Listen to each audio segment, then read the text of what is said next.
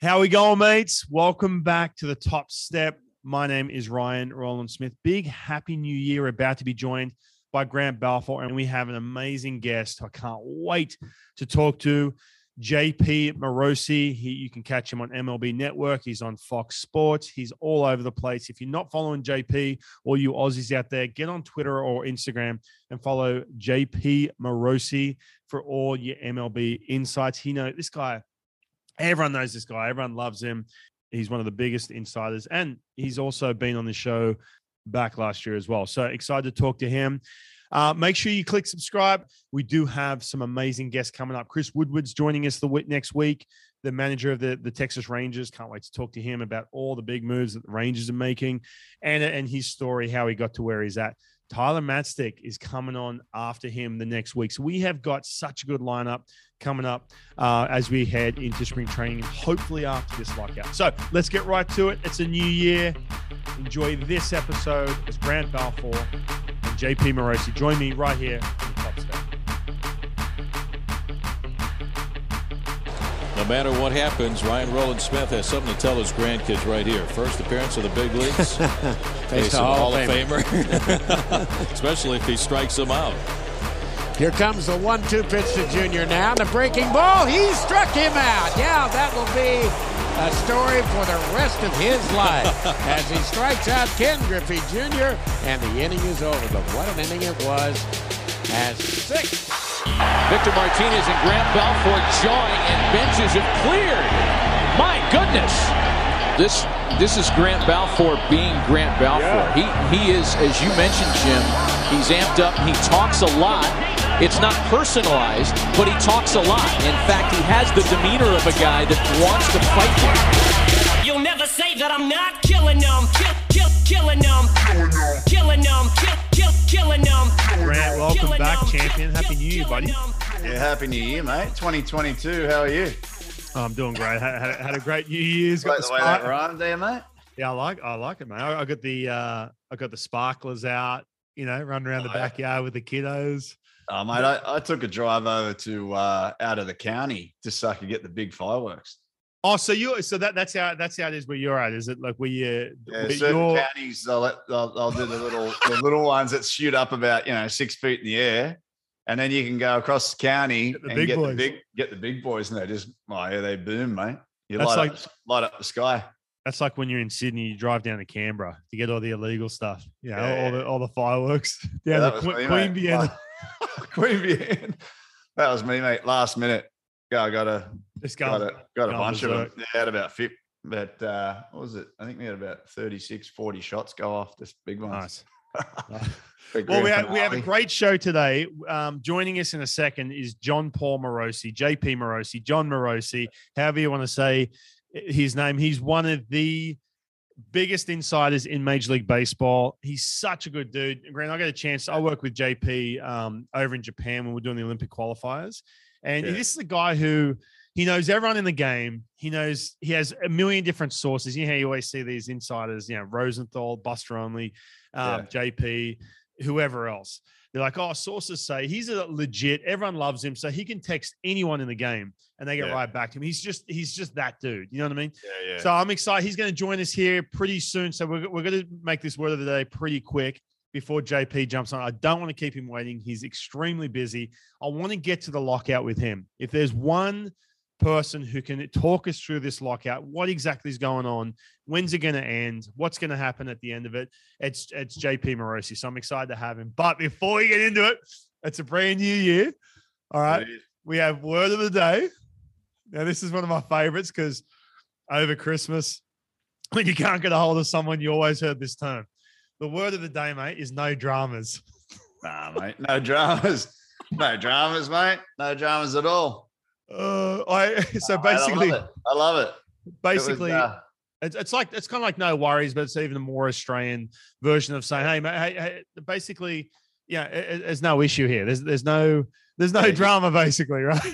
Yeah. Someone might be a little concerned about the fact that they're running late or whatever. I'm not going to be able to make it. He's like, yeah, mate, no dramas. Yeah. Oh, mate, it was bumper to bumper traffic. Yeah, no dramas. You good? Yeah, mate. So I got that over Christmas. No issues. By the way, on Christmas Day, I was sick as a dog. I didn't have COVID. I had food poisoning. Coming off a 3-day road trip. Bad turkey, mate. Yeah. But no, it was before that.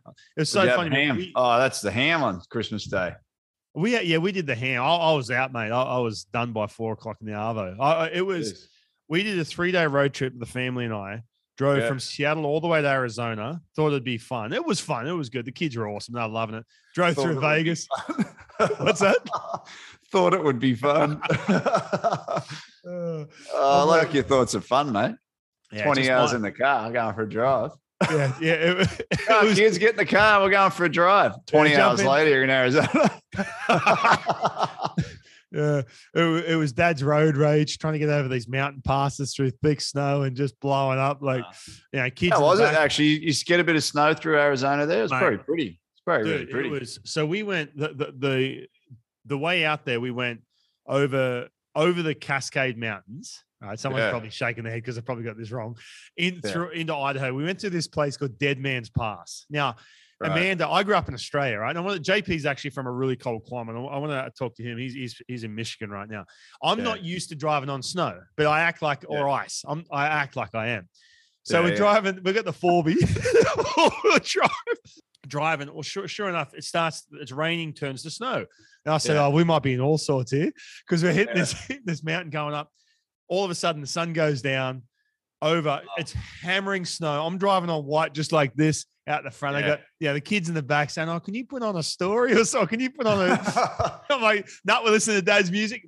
Getting through this mountain pass. It was pretty hairy, dude. But we got through there, went through Vegas, and then on to Arizona. It was fun. Then we drove on the way back. But anyway, we all got food poisoning. My little man, my 3-year-old, he was the first to get it. What do you think? What do you think you ate, mate? What do you think you ate? Just something. It's a bad buffet at Vegas, mate. I think. I don't know. I have the prawns, mate. Maybe some bad prawns or something. Yeah, some bad prawns at the Cass. No, I was a mess on Christmas Day, but anyway, it was all good. But then we had New Year's and the whole thing. But all right, so we're into a new year, 2022. Still have this lockout. JP is in the world famous Top Step waiting room right now, eating Jats, Cabanossi, waiting to come in. So let's let him in. Let's talk it through with this. Even had a little fruitcake in there for Christmas, mate. Yeah, there you go. Yeah, fruitcake, maybe a little pavlova. There you go. Yeah, that's it, mate. All right, let's let JP. I don't want to keep him waiting. He's a busy man. Let's bring him in. Let's talk over this lockout. You good to go? Righto, mate. Bring him in. JP, welcome to the show, buddy. Now, real quick, before we got on, we had some technical issues. I just want to say publicly here, I appreciate you sticking around. I know you're a busy man, dude. So I appreciate you sticking around waiting for us to figure this out. Hey, my pleasure, guys. It's a pleasure to be with you. And I'll say this. Today I might have to apologize at some point in time as the conversation goes along because we are doing virtual school here in Michigan this week. So I might be joined by any one of my 3 daughters as my 3 co-hosts here joining the program. So we'll save that apology for the end. But I do have some great news to report that I did test out the pond in our neighborhood, and the ice is now thick enough for pond hockey with my kids. There you go. So my mood cannot be diminished. This is one of my happiest days of the winter. It has now been cold enough for long enough that we can skate here in the neighborhood, al fresco outdoors. I love it. How do you what's the criteria there with the pond? Because there's got to be an element of danger. Right? If some kid rocks up and goes, oh yeah, walks on it, takes a couple steps and says, yeah, it's good to go, grab the skates, but it's not frozen all the way through. How do you know? Right. I mean, does someone have to come and give the thumbs up for that? So that's a great question. My wife, who is a physician, would want to test this very scientifically for days and have a lot of charts and graphs and calculus involved. I'm a little bit more subjective when it comes to this. She asked me, in fact, today, I said, Alexis, I think we've got plenty of ice here to be able to skate on. She said, are you sure? Do you have to test it? I said, no, I just know. There's a famous scene in the Mighty Ducks, the American classic, of course, where Emilio Estevez is his character, Gordon Bombay. He actually drives his limousine out onto the pond where the team is practicing. And Charlie's mom says, what are you doing? How do you know it's safe? And he says, I just know. And so in this case, very unscientifically, I just know. Now, scientifically, I would say you probably have to have a week of very, very cold, freezing temperatures. If you're getting down to into the low teens, around 10 at nighttime for probably 5, 6, 7 days in a row, this is my very subjective measure, you're probably okay. But again, one should test it with a trained professional. This is a parental advisory. You got to test it. You should do the full depth in inches and feet to make sure. But I would say we have measured it. It's been cold enough, long enough. A week of freezing cold temperatures that are well below 32 Fahrenheit, you're usually okay. But again, this should not be taken as gospel, and one must go with the local conditions. Trained experts. I have to make sure we cover our bases there. Hey, you did reference an absolute classic movie, which was massive in Australia too. You're talking about pond hockey, frozen lakes, which is so foreign to anywhere in Australia. Like you just don't get that cold in Australia. But that movie, man, like I'm waiting. I think my kids are old enough. My daughter's 6. I'm going to make sure, dude. What an amazing movie. The Mighty Ducks. I forgot about that. Great movie. And also, I would say, I think the first time that my kids watched it, I think the oldest was probably 6. So I would say perfect time, age appropriate, great stories, great characters. And I think great sports lessons about the pressure we sometimes put on ourselves and just loving the game and finding our way back to it. I think that's all pretty cool. So no, it's a great movie. There's of course Mighty Ducks 2, where they go play the vaunted Iceland team. That's right. Who knew Iceland was a hockey power, but it was sort of a natural thing from a Disney perspective that you would have Iceland there as the power. But since you mentioned global sports, and you both know I'm a big global sports fan, I got to mention this. And Grant and Ryan, this is new news from me to you guys. I have great respect for Australian sports, so much so that I have my own favorite team in the NBL. The Perth Wildcats are my favorite Australian basketball team, and I will tell you why. Their general manager, a great man by the name of Danny Mills, he used to play basketball in Australia, actually played in Europe as well. He's a great friend of mine, lived for many years here in Michigan while scouting for the Philadelphia 76ers, and then within the last year got his job back in his hometown of Perth Wildcats. So we had breakfast a few months ago, right before he left. And so, guys, I now have my very good friend is now the GM of this team. And so I am entirely biased. I try to be a very impartial observer on all sports, except my beloved Perth Wildcats of the NBL. Yeah, Grant, no, it's funny, JP, because I know that connection. You've told me about Danny Mills, and we've sort of dived into it and some of the connections he has in the US, and talking about, those, we call them tier 3 sports in Australia. Baseball is a tier 3 sport, and basketball essentially is too. Basketball's way bigger in Australia. Like, just because, obviously in the 90s, obviously with Michael Jordan and collecting cards was a big deal and everything else. But basketball, man, is just taking off. It's funny. But I will say this, and Grant can back me up on this. Anything on the west coast of Australia. Hey, JP, have you been to Australia? I still have not. I need to go there in the next few years. That is high on my list. Hey, well, anything so we're both from the East Coast, but anything on the West Coast, and we've actually gotten some feedback from people on the way. We do rip on the West Coast quite a bit, don't we, Grant? Yeah, we do. I mean, it's one of those things where you fly into to Australia, and you've been on the plane for 16 hours by the time, especially for me being on the East Coast of the States here, it takes forever to get there. So the last thing you want to do is jump on another plane for 5.5 hours and go to the West Coast.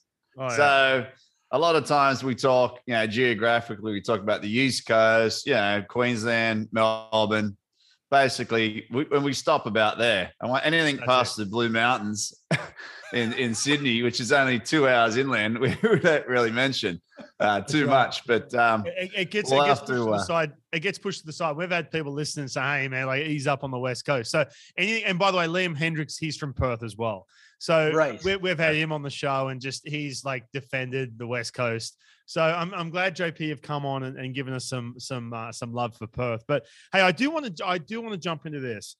Now, obviously, we've talked about hockey, and you cover hockey a lot. I do want to talk about the strike that the NHL had a couple of years back, But this lockout, man, I mean, I've been waiting a long time to talk to you about this because people ask me all the time about the lockout. And I feel like it's kind of gone from this phase of, oh, yep, it's inevitable. It's going to happen. It did happen, having the lockout, everything else.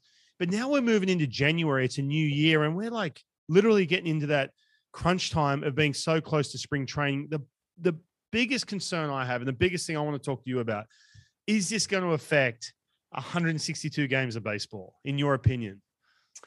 I really believe that it won't, Ryan. I'm confident that it won't. We obviously have another month plus before that would really become a present concern. I know that it is unsettling. We all want to have plans. We all want to have a CBA. We want to see the rest of the free agents sign. There's a lot of quality free agents. Who would have thought that here we are January 5th, Freddie Freeman is still a free agent, hasn't signed yet. It is still not an Atlanta Brave. These are surprising circumstances, to say the very least. But I also think that the next pressure point, once December 1 passed without a deal, the reality is the next pressure point for both sides is around the middle of February, when camps would open, when players would be there working with their trainers, their medical staff, their coaches to get ready for the season, and where you'd have to have everybody in place for the spring training games to start on time. And as you both know, when you're in a work stoppage scenario, which no one obviously wanted to have, it's been something we've been afraid of for a long time.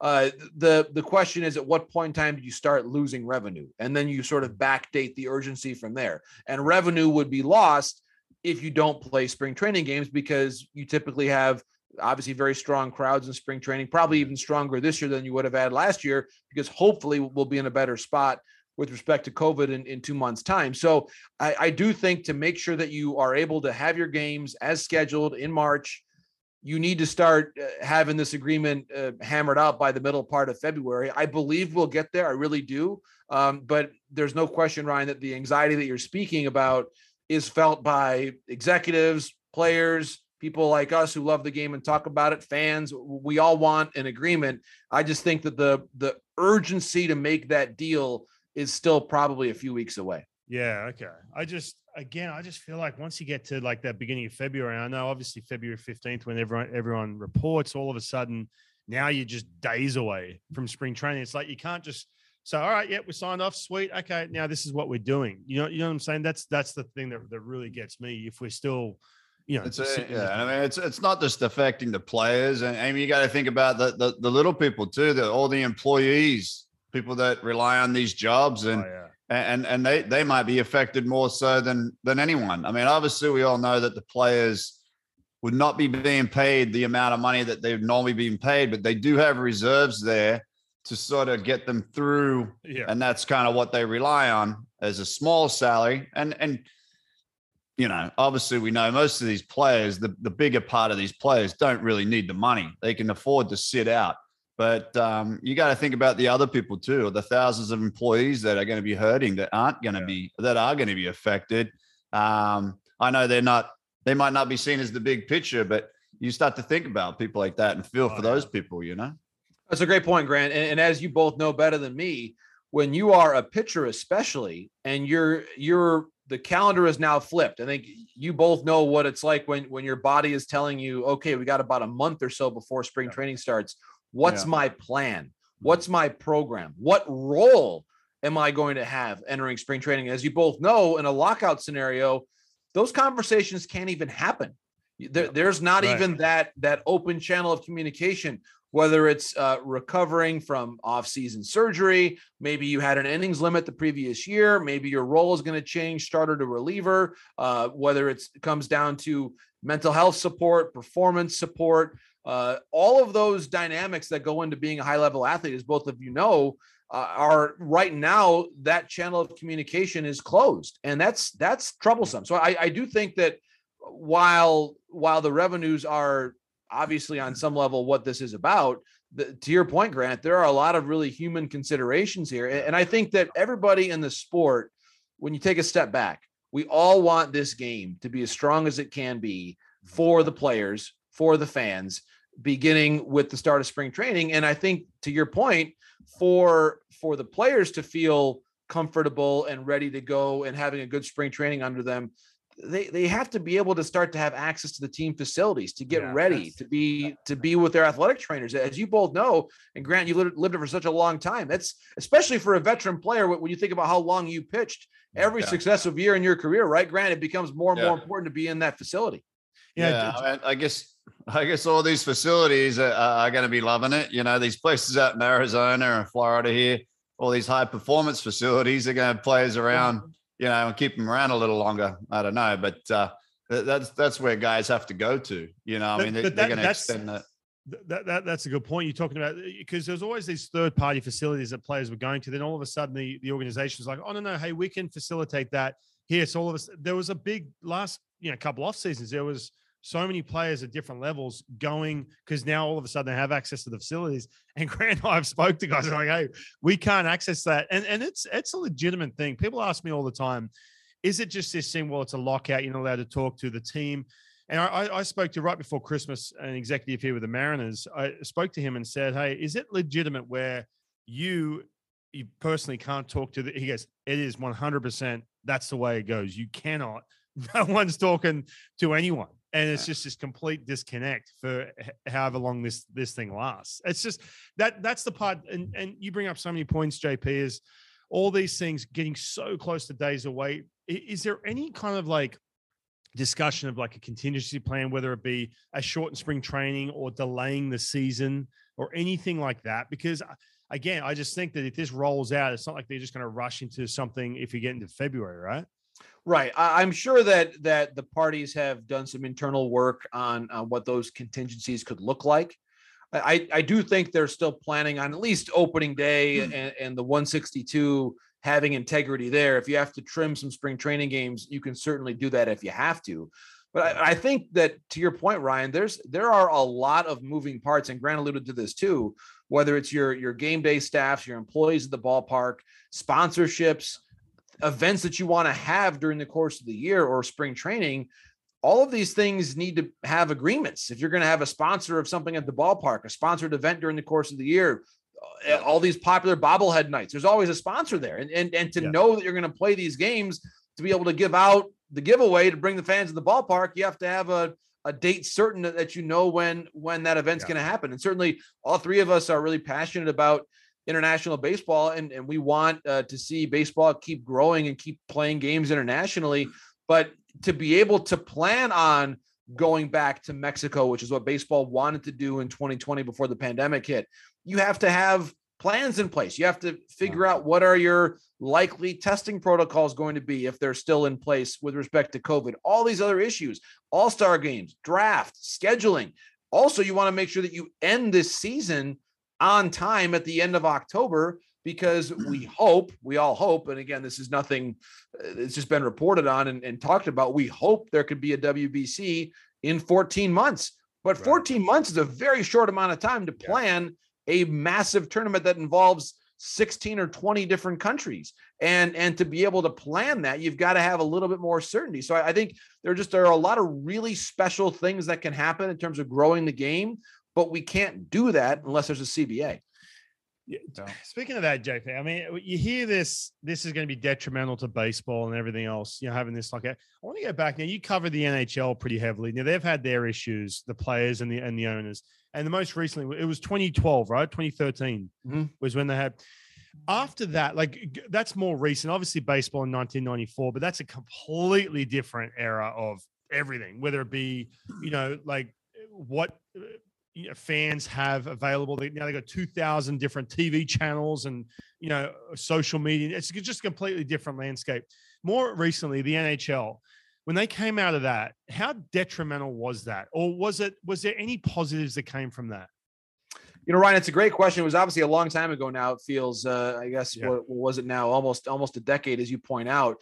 I think one of the most important things that came out of that, I'll say 2 or 3 things that really stick out to me. Number one is, since then, the communication and the openness between the commissioner's office and the players has been very strong.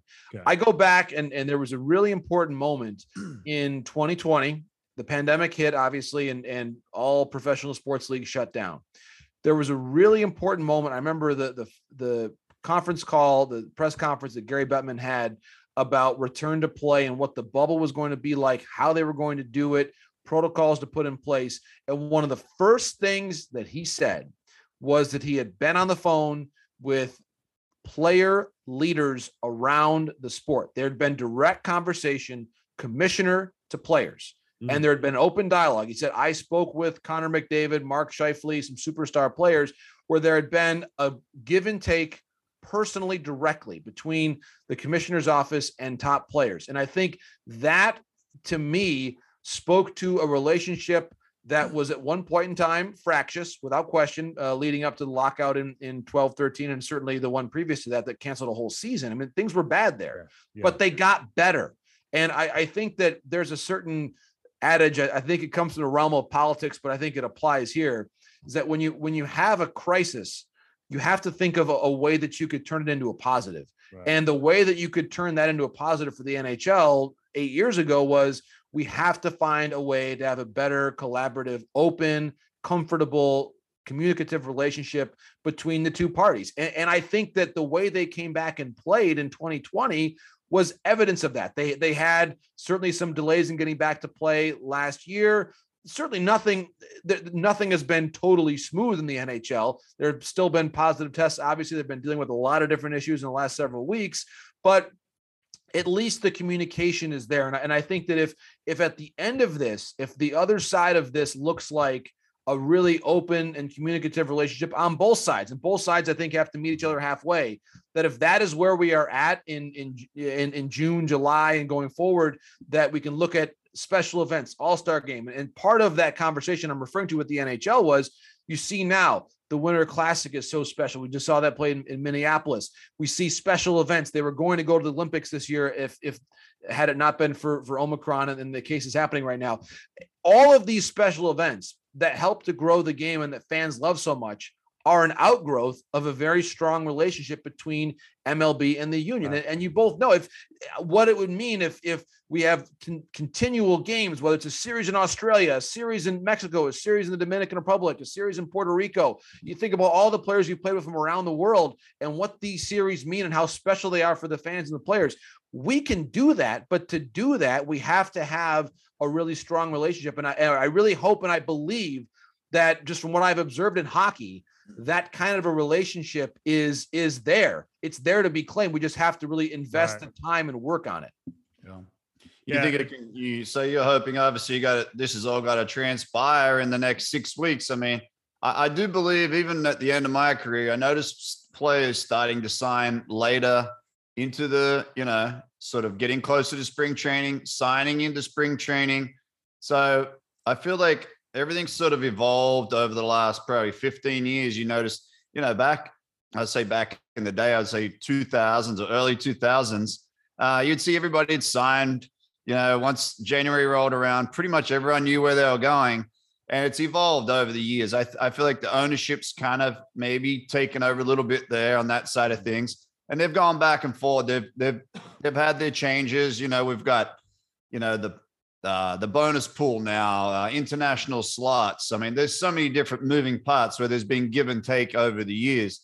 But I do believe that the players are getting better at preparing later in the year, and easier for a veteran player, knowing that you have a contract, as it is for maybe some of these younger players who, they don't know where they're going to be. So if spring training shortened, their window is shortened too now to make that team. They might only have 4 or 5 outings as opposed to 9 or 10.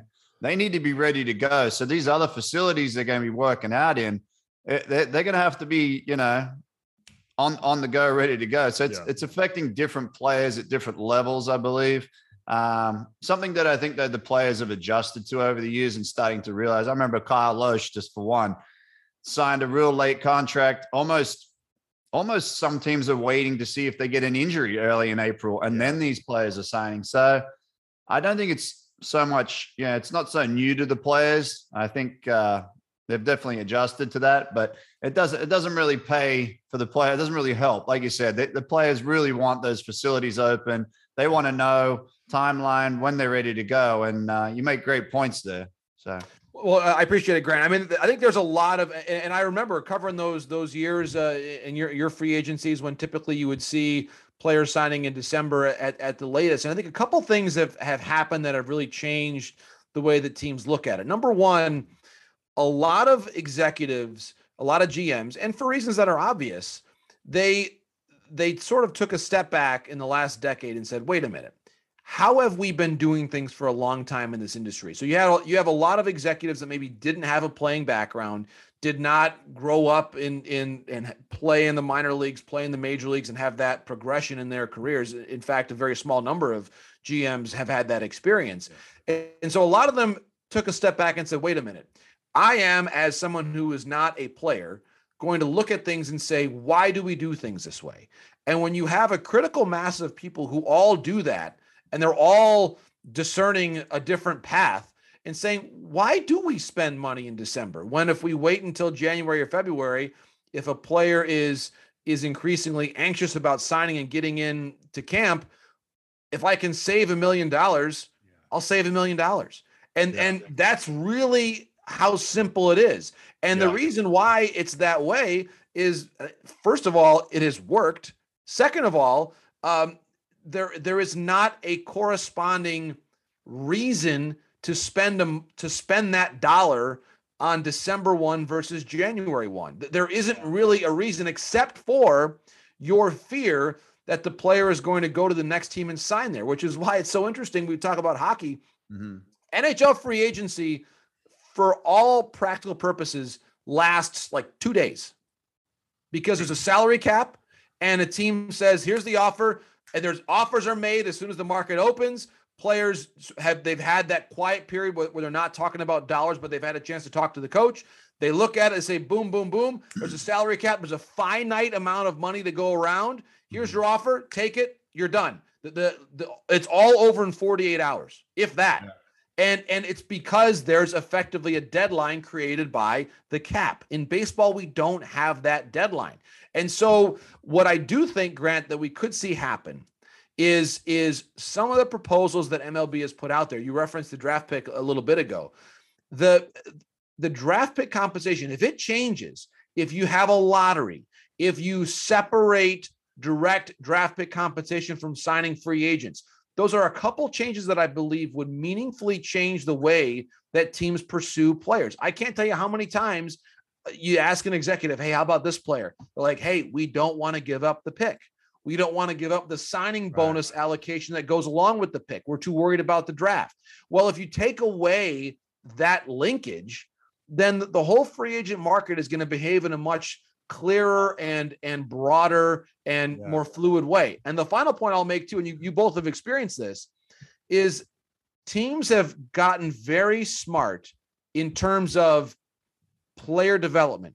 They realize that for all practical purposes, that a dollar spent in the draft and in developing a player is almost always more cost effective than signing a closer or a starting pitcher to a 5 or 6 year contract. It just, you're almost always going to get more out of your dollar when you spend it that way. And as a result, a lot of these teams have built out tremendously sophisticated and smart player development systems. And often the farm director says, wait, why are you going to sign this veteran pitcher to a 2-year, $12 million deal when I've got a guy who's maybe like 90% as good as him and he's going to make the minimum? And that conversation has happened now many, many, many times over. And it's largely because teams and the players themselves, to be honest, have gotten so good. They're so ready now, Grant and Ryan, to your point, coming through the minor leagues. You guys see it all the time. How ready these kids are. It's amazing. And what it's done is it's just pushed some of the veterans out because your replaceable player who's at AAA is that much better than he was 10 years ago. Yeah, I agree, but I disagree a little bit, JP, with some of those things. You talk about the player development. I still feel like overall, a lot of these teams, you see it all the time, and I've talked to you about this, where 50% of baseball wave the white flag, say we're going into this quote unquote rebuild for the next 3 to 5 years, which I think is a massive problem in the game. I really do. I don't want to be a fan of Team X who's like, we're not going to win this year, so we're just going to publicly say we're going to plan for the next 5 years, and we're going to essentially tank or just give up all the players you love to watch as a fan because we've got these guys in the minor leagues. I still feel like overall, I still feel like there is that black hole in development. There is those good teams that do it. There really is those teams that do it. But overall, I still feel like when you have, and this is not coming from the fact that because I'm an ex-player or, trying to be a salty veteran or any of that kind of thing, you still have to have, you mentioned a point before, the front offices, a lot of them have never played. So they try and outsmart the game just a little bit, when it comes to player development. And I still feel like there's all this hocus pocus and down in the minor leagues that I see, and I dive into and I ask around the different friends I've got now working with teams. And I'm like, man, I still feel like there is that when you look overall, you still have to pay for these dudes to be competitive. You really still do. And I think in 2019, I saw you at the winter meetings. I was shocked to see some of these huge deals go out in December because I thought the game was like you said, you know what, we'll take this kid down in AAA where he's good. We're good. Because that decision's coming from someone who doesn't quite understand those intangibles of veteran leadership, clubhouse chemistry. What is that 35-year-old? What can that 35-year-old teach these, even if it's going to cost you a little bit of a premium, things like that. I still feel like there is a little bit of that disconnect for sure. I still do. I do want to expand on that too, right? Just as far as the player development, if we really do believe that player development is that strong, and they are maybe pushing out the veteran players, but what about the expansion? We've talked about expansion in different cities. Why can't we expand, get another 2 teams? If we do have these veteran players, if we do have this stronger core of players that we're saying they're not really AAA players, I'm not labeling them as 4A players, but they're ready for the big leagues. They can come on and take that. Why don't we talk expansion as well then and broaden the game? I think we will, Grant, and for a couple of reasons. Number one, to your point, there is enough talent to do it. There is no question that we have enough talent in the world to fill out 2 more major league rosters. I think the commissioner wants to do it. The players want to do it. It's 2 more teams worth of jobs. The commissioner is on record as saying 32 teams are easier to schedule than 30. I think what we'll see eventually is we go to a 32 team major league and maybe you go to dramatic geographic divisions where you've got Mets, Yankees, Phillies all in the same division. You've got Dodgers, Angels, Padres all in the same division, and you go universal DH and you have tight 8 divisions of 4 teams apiece. And you add in whether it's Vegas, Nashville, Charlotte, Montreal, wherever it ends up being. But I think you can't do that until you see a stadium situation get resolved with both Tampa and Oakland. But once you do, Grant, I believe we will see that. And remember this too, when you think about what the buy-in will be and what franchises sell for, you see billion-dollar valuations on franchises. Yeah. Well, if the buy-in is $1 billion and you divide that by the 30 existing teams times 2, because it's going to be 2 teams, that's a lot of money that obviously helps these teams deal with the shortfall from COVID. So not only does it competitively make sense, but financially for the teams that missed a whole ton of revenue without having fans, this will fill that hole tremendously well. And to your point, we have the talent to do it. I think they just have to wait and see what the stadium situation happens in Oakland and Tampa before that happens. But I do believe it's one of the many reasons why it's important to get a CBA here, because once you do that, you can start making progress down the line. I'll also add this, Grant, and you guys have both played on great teams where you understand this dynamic better than I do. No accident that when the Nationals won the World Series in 19, they had the oldest roster in baseball. Oldest. Okay. And who were the heroes in the playoffs? Kendrick, Eaton, Zimmerman. These guys had some stripes on their sleeves from playing a long time. Right. And those kind of at-bats in October, think about Kendrick's at-bats. He came up in huge spots, and to me, he never looked nervous. Okay, he had been there before. And you guys both know better than me that presence of the player who's in the dugout, who has been there in big spots before, you say, wow, he helps calm me down. He helps calm the whole team down. And that's exactly why the Nationals won the World Series. So while I believe that teams have made this decision, and again, I think like the Dodgers, for example, they can make a decision where they let Kike Hernandez sign somewhere else because they believe in the likes of Gavin Lux and Zach McKinstry, and their overall team is so good. They've got Mookie, they've got Chris Taylor, of course, up until he became a free agent, obviously, but they have a lot of veterans that help nurture those young players. I don't ever endorse a wholesale, let's just go all young. But I think for the right teams, the Dodgers have the right resources to make decisions like that. Yeah. The other thing is we did remove some leagues in the minor leagues. So there have been jobs taken away for the younger kids that are trying to get to the big leagues. So if you're a kid that's playing T-ball right now or whatever, the window has gotten a little smaller, I would have to say, right? You're right. So I think the expansion, I mean, I'd love to see him get the Rays. I'd love to see the Rays stay here. I live down here in Tampa, in Clearwater.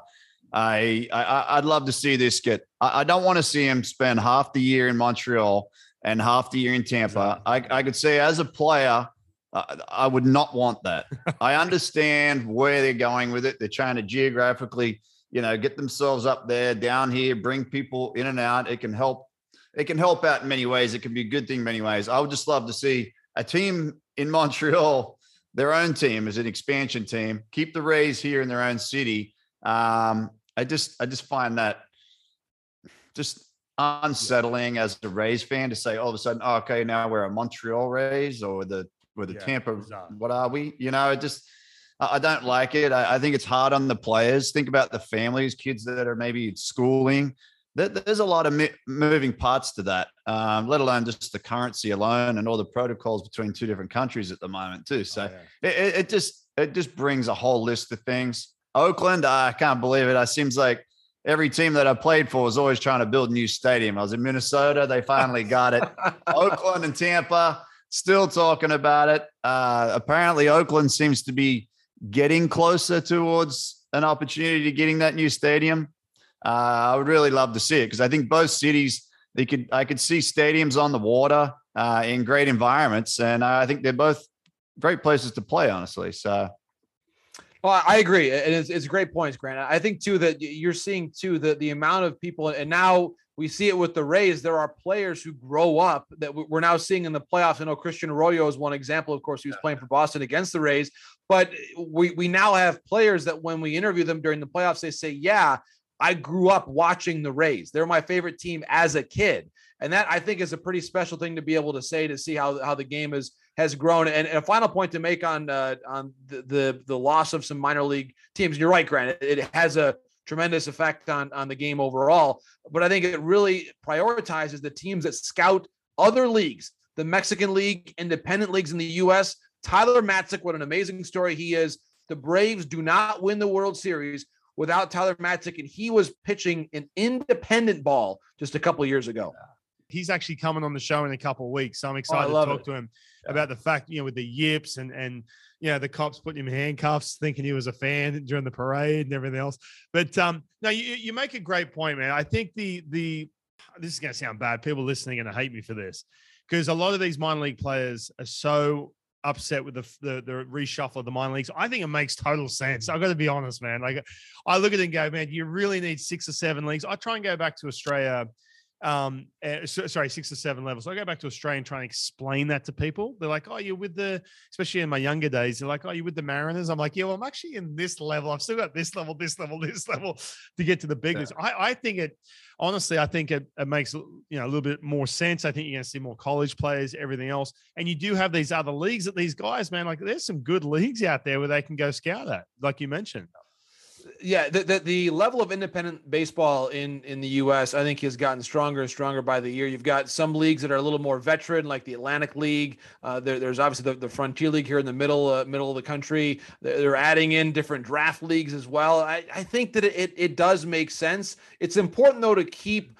I think one of the key things, and you both know this, is to keep people involved in the game as broadcasters, instructors, special assistants, or they're going to be a really good minor league manager or coach to help teach the game to the next generation.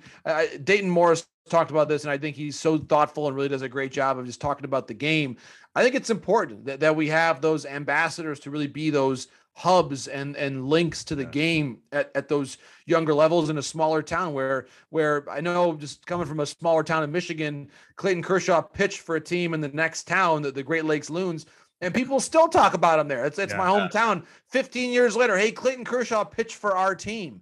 And I really think that means a lot to people there. And it's just one example, but I think that same example is told throughout the whole country where Mike Trout played an A-ball and Tatis played an A-ball. These places are very proud of their players. And I think it does create a lot of connection and connectivity to the game. That's super important to keep around. Yeah, that's definitely a good point. There's a lot more players too. We're noticing playing internationally at the moment too. I've noticed that more than ever. Going over to Korea, Japan, and resurrecting their careers and coming back to the States. So there's definitely a lot of avenues there that, like the game, like you said, it's becoming more international than ever, so to speak. It just shows how much of a small world we live in.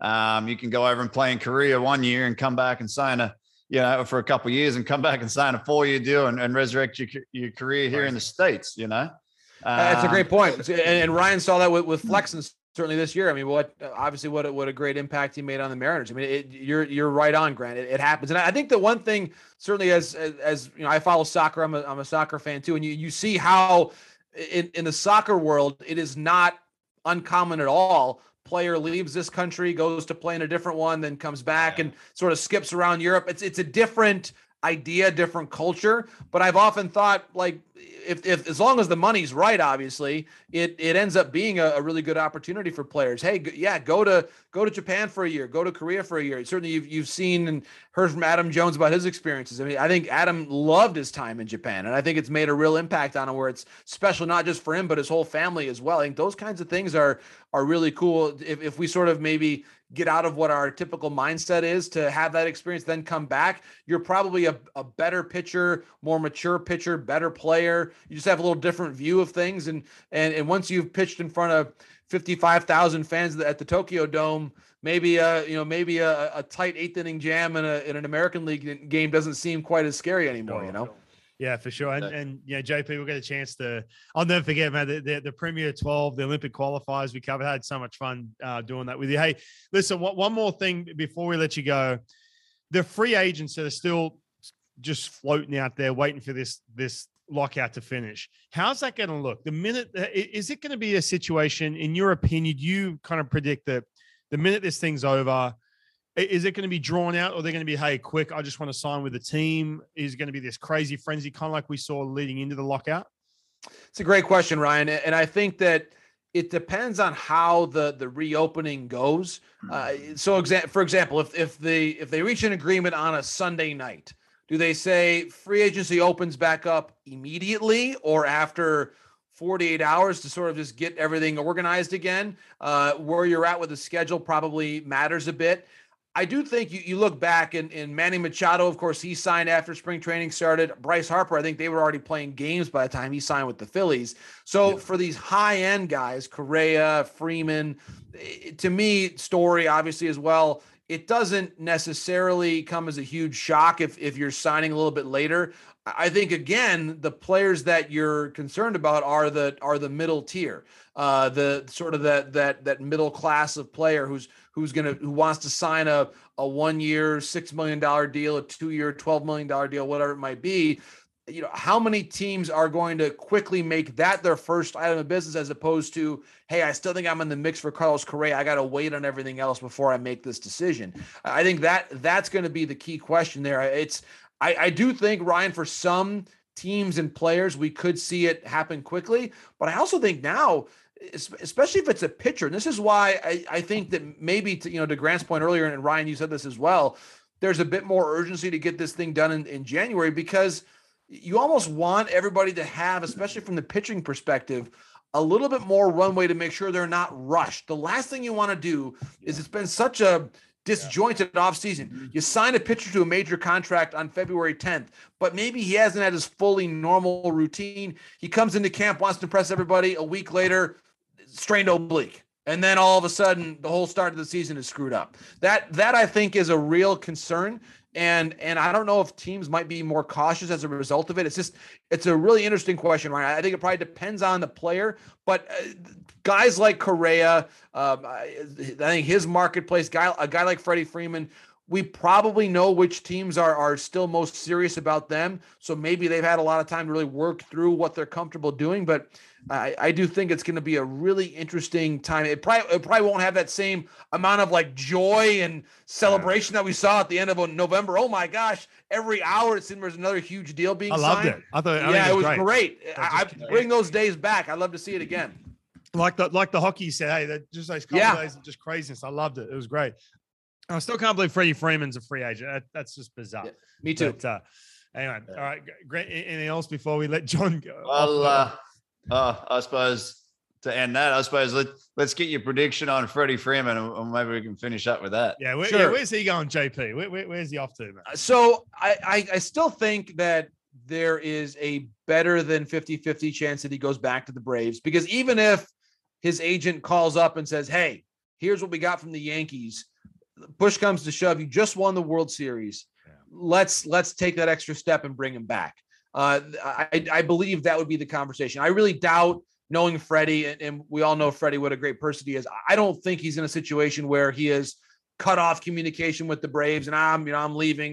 Yeah. I think that he's going to do the best thing for himself and his family, which I'm sure is just trying to give this every last opportunity to work. But the team that I mentioned, the Yankees, I think they're in.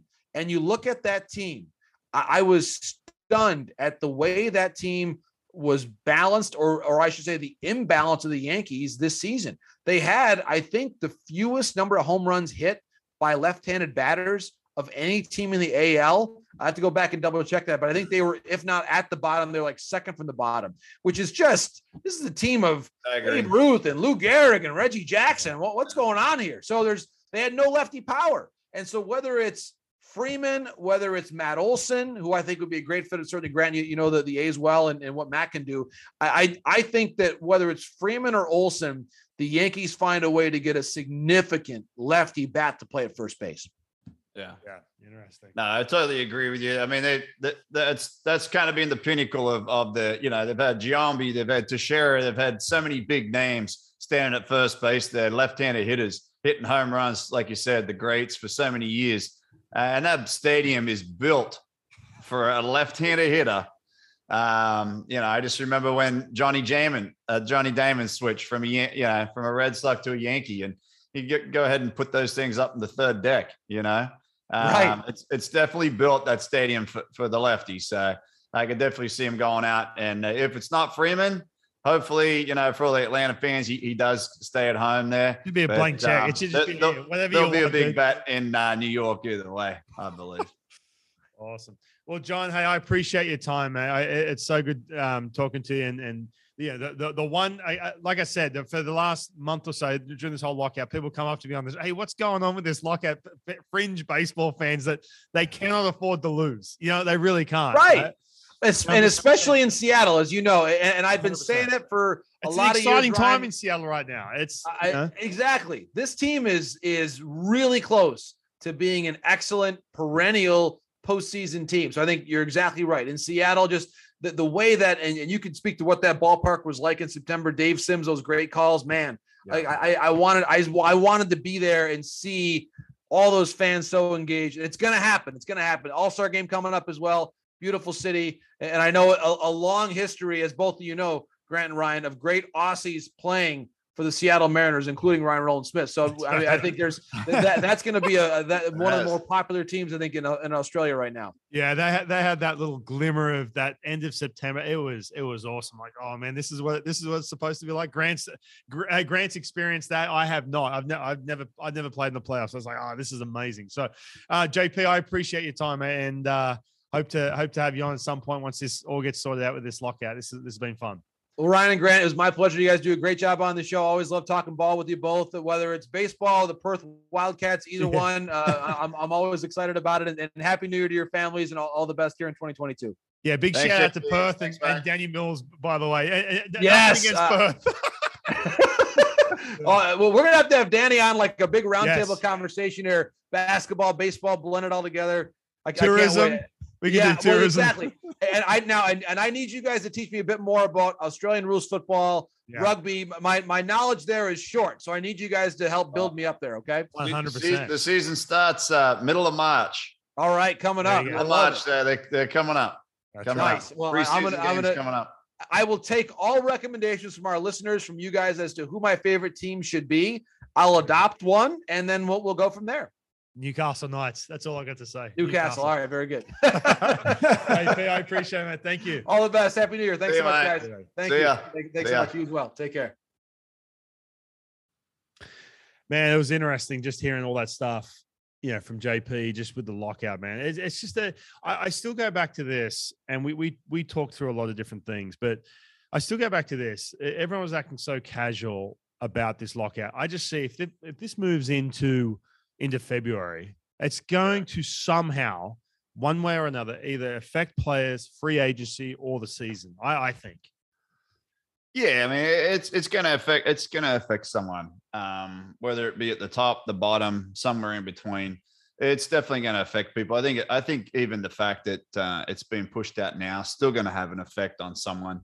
Even if they do come to an agreement by the start of February in a month's time, I think that's already starting to affect people. It gives them 2 weeks till they start spring training. It becomes a mad rush of signing. You've got that one guy too at the top, depending on the team, that's always going to hold back the middle tier, the lower tier of signings. No matter what it is, that one team's looking to spend $200 million on close to $300 million on Correa. They're not going to go out and sign this guy and that guy. If that's the guy they want and they're dead set on that guy, they're going to do everything they can to get him. And then they know if they don't get him, all right, we've got all this money left to spend. It changes the whole dynamics of their whole offseason. So I think it's already going to affect players in a way. It's, like you said, the big guys, they're still going to get their money. I think it's like JP said, that the middle tier are always the ones, and the lower guys are going to be the ones that affected more so the middle tier, I think, typically take the brunt of it. Yeah. The little guys, just like, and I want to transition into this on that note. Well, I want to transition into the Aussie segment. That's grouse. Let's talk about the little guys for a second. The Winter Olympics is coming up, right? Yeah. The Australia always go. Australia has a tough. At the Summer Olympics, Australia kills. The Winter Olympics, it's a different story. Right. Yeah. We get a couple of drops of snow down in Australia a year, down to Precious Smigans there, and they do get there. We do have our mountains. We have a couple spots down there in the snowy.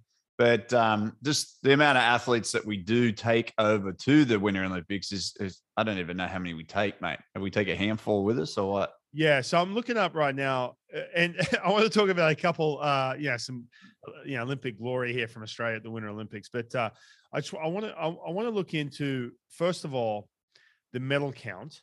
So they have actually gotten a lot better, because, like I said, man, I remember growing up going, "Oh, that dude's Australian. Oh, look at him, in the back of the pack somewhere on a set of skis, just cruising, and you're like, oh, man, you got all these Europeans and whatever." But the best, I'm just trying to look at the medal count here as I look this up. Hold on. So we did have in 2018, we had Tora Bright. Remember half pipe snowboarding, killed it. Yeah, right? I remember one of the downhills too. There was a girl doing the moguls. The moguls. I think it was a mogul, and then at the end, they do that somersault. I think she even might have won a silver or something. Right. But I'm just guessing. But I do remember some. You did have. I'm just some success there for sure. So in 2018, no golds, 2 silvers, 1 bronze. Okay, well that's probably where one of them came from. Yeah. Yeah. But I mean, you think about that. We do that, in half a day in the pool. We do that, in the summer. But you talk about the winner. But give them the story, mate, about the gold medal. The all. I mean, that thing's got to be. We're talking. I don't even know that winter gold medal that Australia won. It's been a while ago now. What year was that? That was 2002 Salt Lake City. Stephen Bradbury. Now, if you're Australian, you probably go, "Oh, I remember this bloke." Well, sure enough, he's skating he's a speed skater in the short track speed skating. Now, first of all, I just want to preface with this: if you're at that level, I'm not sitting here thinking this bloke just threw on a pair of rollerblades as a kid. Then he said, "Oh, I'll try the ice skates and jump in the Olympics." You still have to be an elite athlete. All right. So I just want to make sure that this guy is. And to make the final too, obviously, to make the final. Well, how he got to the final, though, remember, so short track speed skating, there's a bit of bumping going on. It's not like where you're in the lanes or anything like that. And a lot can happen. Guys slip on the ice, boom, other guys sneak in. That's how he got to the final. There was a pile up, boom, he got to the final. It's like, oh yeah, sweet. I'm in the final. Great. He gets to the final. Dudes are way out in front of him, and it's a short track. Like, it's a small track. Guys are they're about to lap him, right? I think it should be a situation. If you do get lapped in those short tracks, you need to beat it. Well, he's way behind. Sure enough, one dude's skate hits the other guy's skate, and you can go YouTube this. It's all over the place. Zap he takes out all the dudes, and the one guy who's way behind because of speed issue is old Bradbury. He just comes cruising around, just stays on his feet. Hands go up in the air. Olympic glory, mate. Won the gold because everyone else tripped over twice, man. A pile up in the unbelievable. Mate, that's a dream. That's a dream come true when he's coming around the corner to see no one in front of him. They've all crashed into the wall, and there he is taking the gold. I do like this. People compare him to Eddie the Eagle. Remember the ski jumper, Eddie the Eagle? Oh, yeah. Eddie the Eagle. Again, listen, man. What I loved about the whole thing was the fact that he went over the line. He didn't do the whole, and I know I sound like a douche when I say this. He didn't turn around and make sure everyone's okay. No, he was arms up in the air. Like, I just want freaking gold, mate. He just took it on. And the thing was, too, like when you watch him do like the press conference and stuff, because he was a big deal, right? He went viral. He was just like, he was just really embracing it. He wasn't like all offended if people were like, "Oh, you didn't deserve that medal" or anything like that. He just took it on. It was awesome. That's awesome, mate. Yeah, I love it, mate. What a story! But like you said, great athlete, obviously, to get to that level. And hey, it's all part of the game. So that's just the way the cookie crumbles sometimes, mate. I'd love to have him on this podcast. Actually, I want to know if he was into the rollerblade when he was a kid or something, or where he grew up. How he got definitely wasn't skiing on ponds like JP and his kids, because there's none of that. No chance. Absolutely not. And then Tora Bright, man. I remember Tora Bright. She was a big time snowboarder. But I can't wait, man. I do love watching some Olympics. We need to dive into our Olympic experience too, playing baseball. But I'm looking forward to watching it. Hopefully there's some good stuff like old Bradbury, where everyone falls over and boom, straight in. I love it. So. Good times. All right, Grant, I'm going to have to let you go, mate. This has been a fun back into it. I do want to say we have some amazing guests coming up. We have Chris Woodward, the manager of the Texas Rangers, coming on next week. And then we have Tyler Matstick. You heard JP talking about him. What a story, man. Getting a World Series ring after having the yips, after pitching the indie ball. I can't wait to hear that. I can't wait to talk to him. It's going to be fun. Oh, yeah, mate. That's awesome. He was a stud. I believe he should have been the MVP of the Atlanta Braves, but I might be being biased, just being a late inning reliever. But hey, he's awesome. And there was a video too where the cops handcuffed him, thinking he was a fan. I can't wait. I'm going to have to ask him about that as well. But a lot coming up, man. We're having a big year. Some big announcements coming up here in the next month or so that I can't wait to share with everyone. But Grant, it's good to reconnect, man. We had a week off last week over Chrissy and over New Year's. So good to reconnect with you, my man. Yeah, mate. Good to see you. And hopefully 2022 will be good to you and me and the top step, mate. Oh, yeah. Well, looking forward to 2022. For sure. Awesome, mate. I'll leave you to it. All right. See you, mate. See you, mate. Hey guys, before you take off, I hope you enjoyed that episode. We've got a massive year coming up, 2022. I can't wait. Make sure you subscribe. We've got Chris Woodward next week. We've got Tyler Matstick the week after that. It's going to be a great year for the podcast. We'll see you next week right here on the Top Step. You'll never say that I'm not killing them. Killing them. Killing them. Killing them.